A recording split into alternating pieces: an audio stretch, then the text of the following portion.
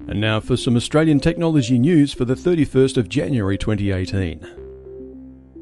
A lack of interest has prompted the national broadband network provider to shelve plans for TV over the internet.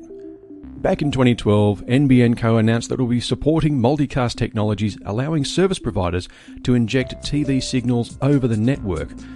But citing a low uptake in the service has prompted the national network to scrap the system.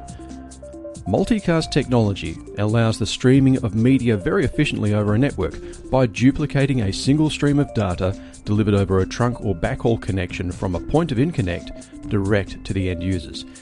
In this example, a single 20 megabit stream could be rebroadcast and redistributed by a point of interconnect to hundreds if not thousands of subscribers without impacting on the backhaul or other large capacity links.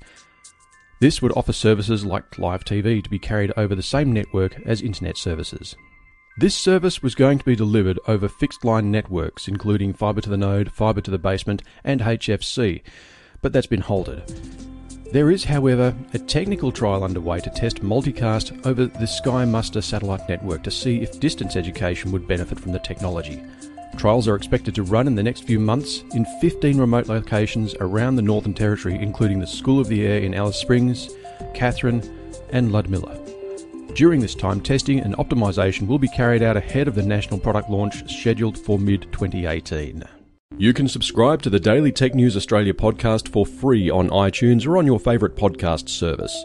You can also interact directly with me via the Anchor app. If you're interested in asking a question, commenting on a story, or you just want to say hi, you are most welcome to call in using the free Anchor app from your own smartphone.